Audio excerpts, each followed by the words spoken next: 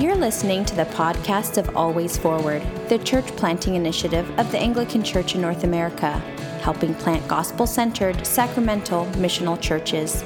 For more information and resources, please visit always-forward.com.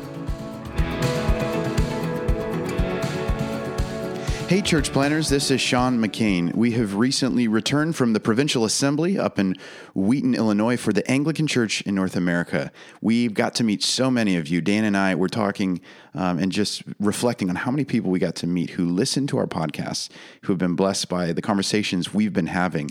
And it was such an encouragement for us to get to know you, to hear some of the stories of the things that you all are working on, God has called you to, and to see how we can continue to encourage and support and pray for you as you continue your work. Thank you so much for all who came up and said hello and introduced yourselves. It was really a pleasure.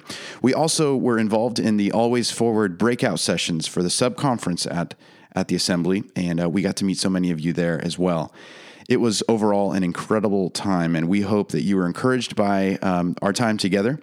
What we have for you in the coming weeks, these episodes for our podcasts, are a lot of the conversations that we had, some of them planned, some of them not planned, with folks at the Assembly. You're going to totally love them because they pick up the conversation kind of right where we left off, dealing with planting sacramental, gospel-centered missional churches in the kind of context that we're working in. So we hope that these are a blessing to you. We think that they will be, and we hope you enjoy them.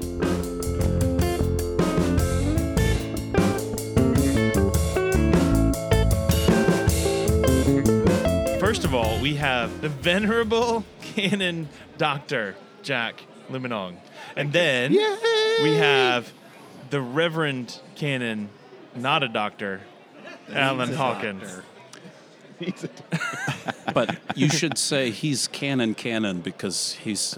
I'm triple canon. You're a double-barreled canon. I'm a triple canon. Yes. So I don't think that exists. You people I and am your a titles. canon first in the Diocese of Gahini.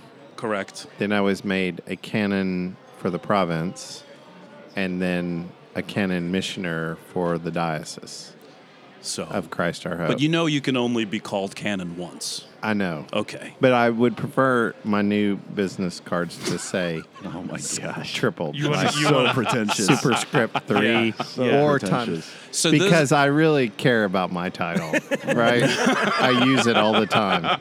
Please call me Alan. Well, why is it that whenever I'm at your house, your kids always have to call you Canon Dad? That's why true. does that happen? That's weird. Well, we'll talk about that my offline. kids, I had that same talk with my kids, and it's like, come on, Daddy, can we do this? I said, why so formal? Why not venerable sir? But That's right. I like that. They didn't find that particularly warm. I or prefer welcoming. Alan. Okay. Hey, here's what I want to do. All right. On behalf of the church planner who, I'm sorry if you're listening to this one, but this is good that you're listening to this one. Yeah. We're going to get to something meaty. Meaty. We got these provincial officials here. That's right. Can you guys tell us, what's the province doing to help these church planners on the front lines of things? How's that for throwing you under the bus? That's great. I'm so glad I've been here. I have to run We'll to see my you next later, meeting. Jack. We'll see you. You know, if we had a church planner sitting down right now, they would say, this is great. What's going on? Well, we've gifted you with Canon Dan Alger, who is Kind of the man, by the way. Who is kind of the What man. more for a could you number, need? Well, for a number of things, because Dan really is our point person trying to organize each of our dioceses as mission planting networks. So we can't do what some of the other denominations are doing. You even heard Ed Stetzer in his TED Talk this morning saying his denomination, That's half our yearly budget. right, his denomination gave, was it $1 million to fund Yes. 8 church plants, and only 2 are still standing. Yikes. 10 Years later. Yeah. So money is no guarantee, though I think that's how a lot of people say, how are you supporting church planting? i.e., how are you supporting me personally? Right. Well, what we're doing is we're equipping our dioceses to be church planting networks. And Dan is doing a great job of coalescing everybody and moving all of these networks in the right direction, in the same direction. So that takes some time, and actually that's a commitment in our budget. And thankfully, Alan Hawkins is here. He's the guy who's been helping us lead the charge from the development perspective to be able to do these things. So It's so good to hear this not from Dan. It's something about hearing it from somebody else. great. From the province. So that's actually, we this is familiar stuff, and I bet church planners who are listening go, yeah, this is what they've been saying. The province is for us. Always Forward is helping pave the way and support us on the ground where we're at.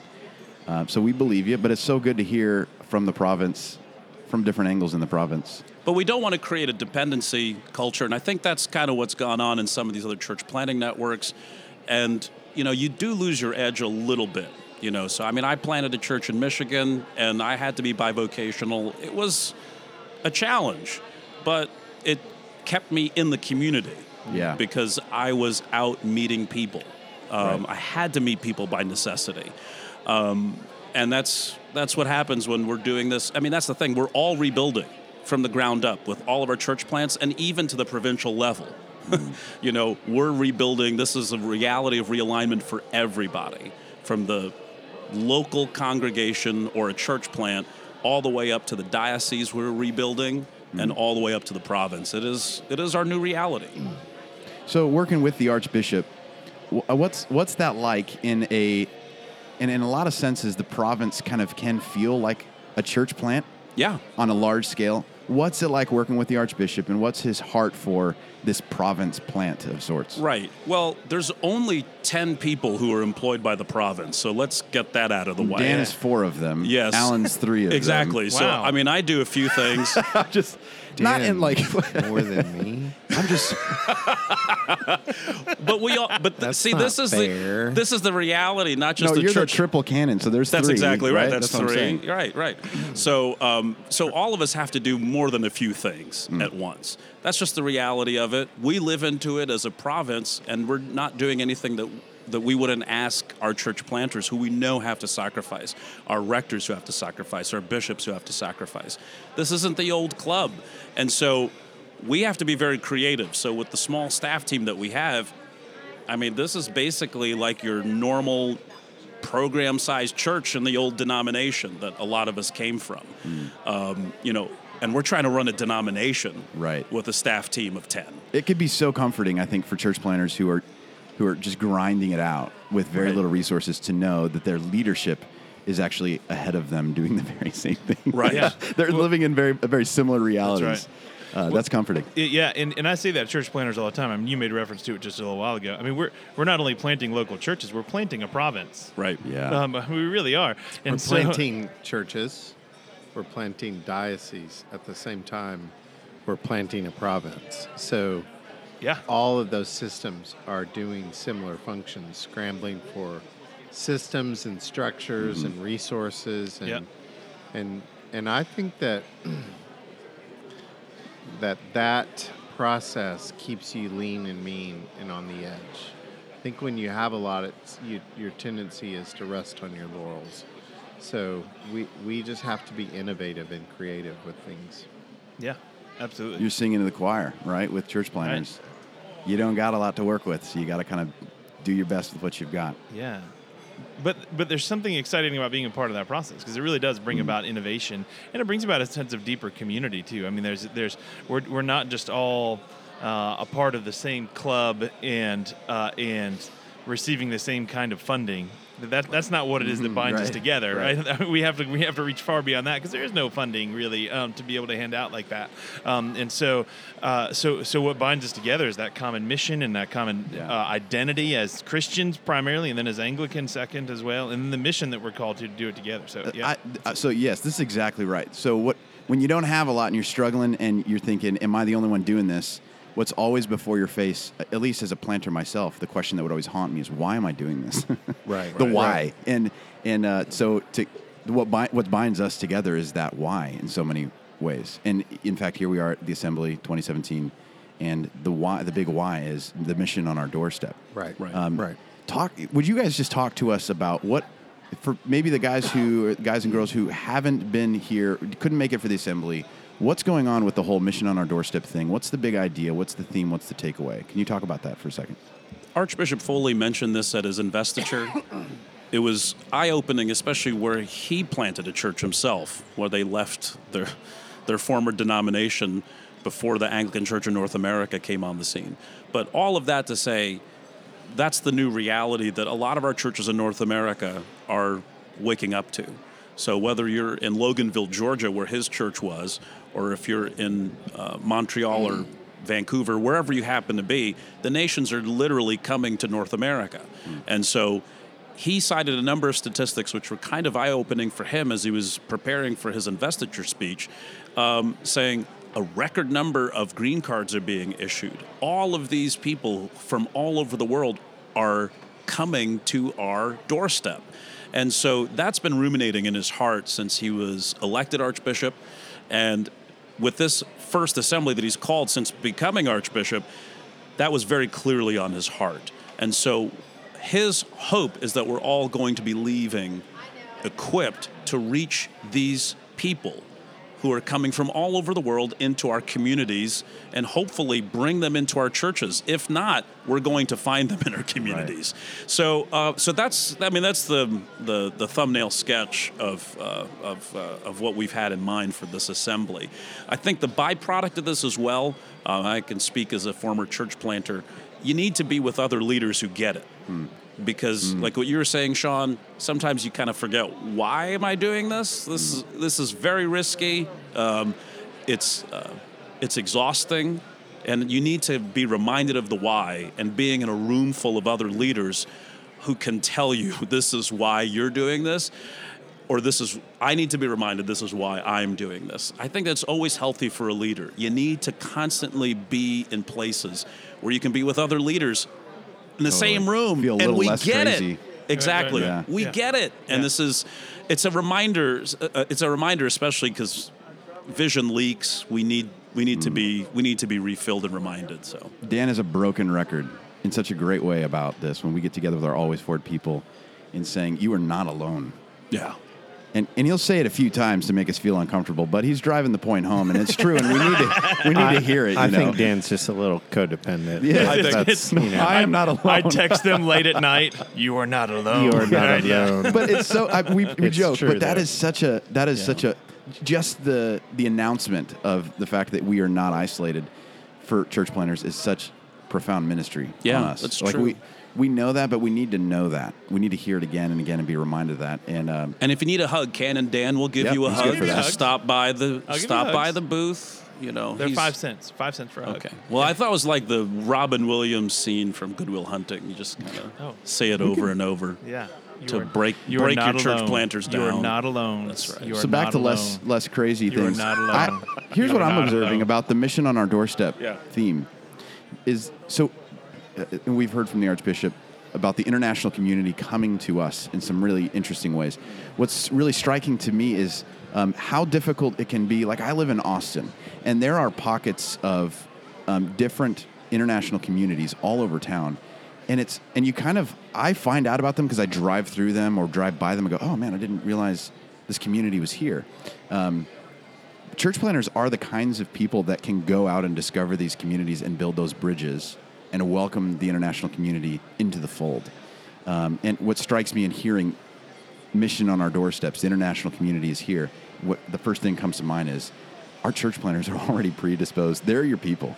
They're your folks on the front line saying, we'll build bridges. And certainly there are others, but our tribe is uniquely equipped in lots of ways. It's just the way our brains work. It's just the way our affections work out. Church planting can be such a wonderful bridge building kind of thing for the international community. But you actually need to be ready. And I think a lot of this is getting us into that place where you need to be ready. I love the story of Sung Chan Ra, who is a pastor. He planted a multi-ethnic church in Boston while he was in grad school. And he said that he knew that he was reaching his community, which at first, this church plant was mostly Caucasian people. But he knew that he was reaching his community of the core team, where they would have kimchi. If you've ever had kimchi, it was a fermented cabbage stuff. Come on, Dan. But no, thanks. I'll open your eyes, brothers. It'll be good. We're going to do that later. We'll have a Korean barbecue outing later tonight. Praise the Lord. No. It's okay. It'll be good. Fear not, my friends. But anyway, so he's his core team really loved him because they kept kimchi in their fridge on the off chance that he might be visiting. If you know anything about kimchi, it smells, it's got a distinct odor, and everything in your refrigerator actually will take on that distinct odor. So his community took a risk by having their milk and smell, ruin their refrigerator, and their milk for love. That is risky. For That's love. Yes. But I think that is. I would have bought a second refrigerator. Well, you're not Korean because Koreans have a second refrigerator just for the kimchi. For the kimchi. But yes. talk about loving your pastor. Talk about loving the nations that are coming to your doorstep. That's a welcoming posture, I think, and I think that's the call on our lives as the Anglican Church of North America to be open to that possibility. So I don't think that the normal mainstream Christian understands how to practice hospitality. What do you mean by that? I mean that. So I have an example. It's like right now, I have 2 women who traveled to the U.S. somehow. They got in. They're both pregnant. Both their babies were born this week. And we're trying to find people who will open their houses to them. Wow. And it's really hard. Because you think about it. If I let a woman who's just had a baby in, that's all night, that's food, that's all the work. And so to practice hospitality, I forget who was sharing, Jeff Chapman was talking about how it sacrifices your alone time, your resources, all that sort of stuff. And so I think the conversation about mission on your doorstep and the world coming to us is a great one, but it's not going to happen if we don't practice hospitality. So how do we teach people that? How do we make inroads for people to take those risks? The thing is, there's nothing new under the sun. That's already there. There is a wealth of things. So when you look at the monastic orders, the Benedictines, so we have this treasure trove. Michael Nazarali said we're a patristic church. We're more than a patristic church. We have the history of the monastic movement that's also included in that. And so we have to look backward to figure out a way forward. And practicing hospitality is actually relatively something we all have resources to do. We don't have to go find big budgets for things. You just open your lives and you open your homes. And so we have a congregation, a part of our church, that's about 60 to 70 East Africans. Wow. Most of them were Pentecostals, not Anglicans. And we started practicing hospitality, welcomed them into our lives, loved them, blessed them, helped them find jobs, and the like. Now there's a full worshiping community, a part of our church, East African, and the leader, who I just spoke to about an hour ago, is an ordained deacon in the Anglican church. That's amazing. But what that a gift. Was hospitality. Right. On many people's part, many people in our church, they opened their lives, they drove people to school, they picked kids up, babysat, they helped people. So that's how simple it is, and yet that's almost a world apart of the way North Americans live. We live for ourselves, our comforts, our devices, our vacations, not to open our lives to others and let them in. So I'm thinking of a typical church planner myself. How do I participate on this mission on our doorsteps kind of thing? And from a church, how do I teach or make inroads for people to practice like risky hospitality, costly hospitality? So you find 5 to 10 families, people in your church, households, who would actually have a spare bedroom and open their life. And you ask them, will you be ready? Because if they'll say you're ready, you go out there, there's people in need. Boom. I mean, you have to do discernment. You have to be wise. You don't want to set up someone in a situation that could really hurt. But you also have to set up some boundaries in those things. Yeah, that's so important. But the first step is really the availability. Will people do it? You find people who will do it. The needs are there. There's not a question, especially in a city like Austin. Right. There's not a question That's about true. the needs. It's who's willing to say, I'll open my home and my life for others. So one thing that helped us as a church get ready for this was having a fellows program. So it was like an intermediate step. We had this fellows program, 10 to 12 kids a year move in. They get hosted by our people for a year. Well, that's pretty uncommon to most people. So then when we started talking about folks from East Africa who are coming in need, we had been practicing hospitality for a while. Wow. So I'm also thinking of, we've had some experiences like this in our own church, and a big part of this that shouldn't go unmentioned is when we as pastors invite our folks to host people. First of all, we've got to kind of be leading the charge. We've got to be demonstrating that ourselves. We can't ask them to do something that we're not willing to do. Exactly. But also, there is a unique kind of pastoral role of people who are extending hospitality that look like, for me, and I had to learn this, checking in with them and like, how's it going? How's your health in this hospitality? Exactly. Yeah. How are your boundaries going? How can I help you communicate with your guests right. healthily and not just like some passive aggressive, frustrated ways?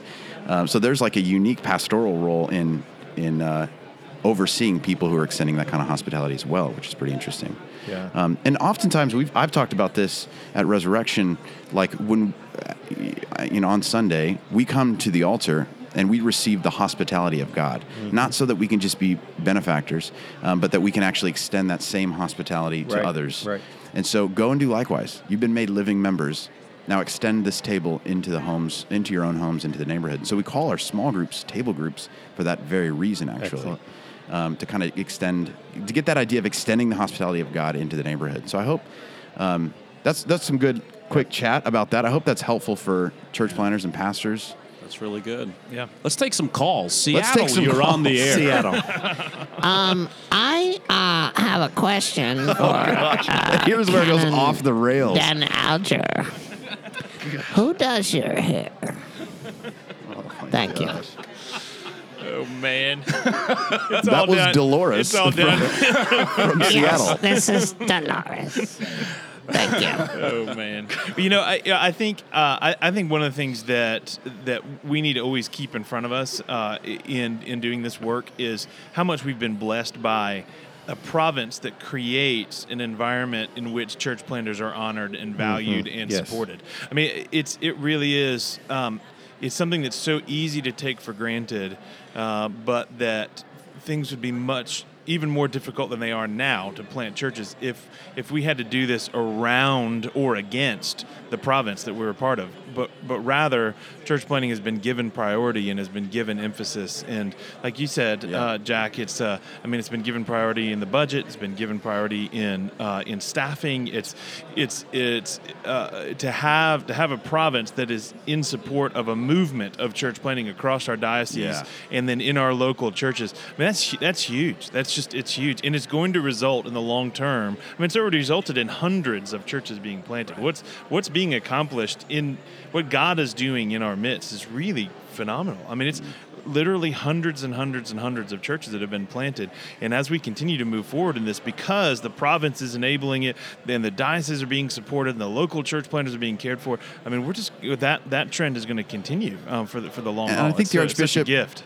I'm not going to even say that because I'm not trying to speak for him. But I think, can I just say, I'm going to go out on a limb. I think he would say to our church planners, mission on our doorstep presupposes churches, presupposes like congregations who have a doorstep in the first place, and homes. I mean, obviously that's part of the analogy as well. But church planting is kind of not some assumption that goes on with mission on our doorsteps, but is actually kind of part of the leading edge, the vanguard of this mission on our doorstep. So this isn't just something beside church planting. This is right in step with the province's push and its value and its appreciation of church planting. Having this like centerpiece of mission, nothing new for us. We go about this by church planting, and now we're kind of focusing on the doorstep of the church in lots of ways, of these hundreds of churches that have been planted. A lot of these in neighborhoods that didn't exist before. But don't you think there's something kindred about church planting? I mean, I'm an immigrant myself, so I mean, don't you think there's something kindred to the church planting movement and an immigrant saying, look, I'm new. Yeah. Our church is new. Hey, you're new here, so let's are we. be new together. That's so true. I mean, I think there's something really exciting about that, trying to harness that, especially in a way that I think a church plant can be way more welcoming than an established tall steeple this church has been here for 100-something years. We don't have ways we've been doing things. Well, that was always the exciting thing about me as a church.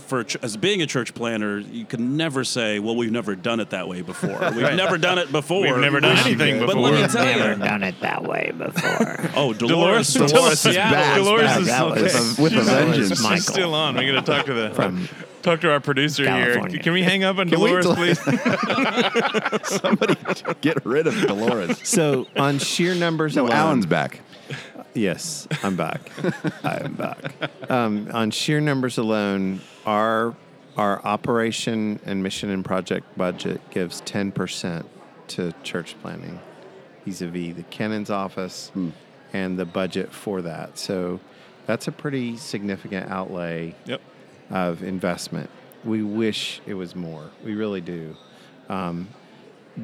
We also see it's going to be necessary. Your team, Dan, you guys are doing a great job.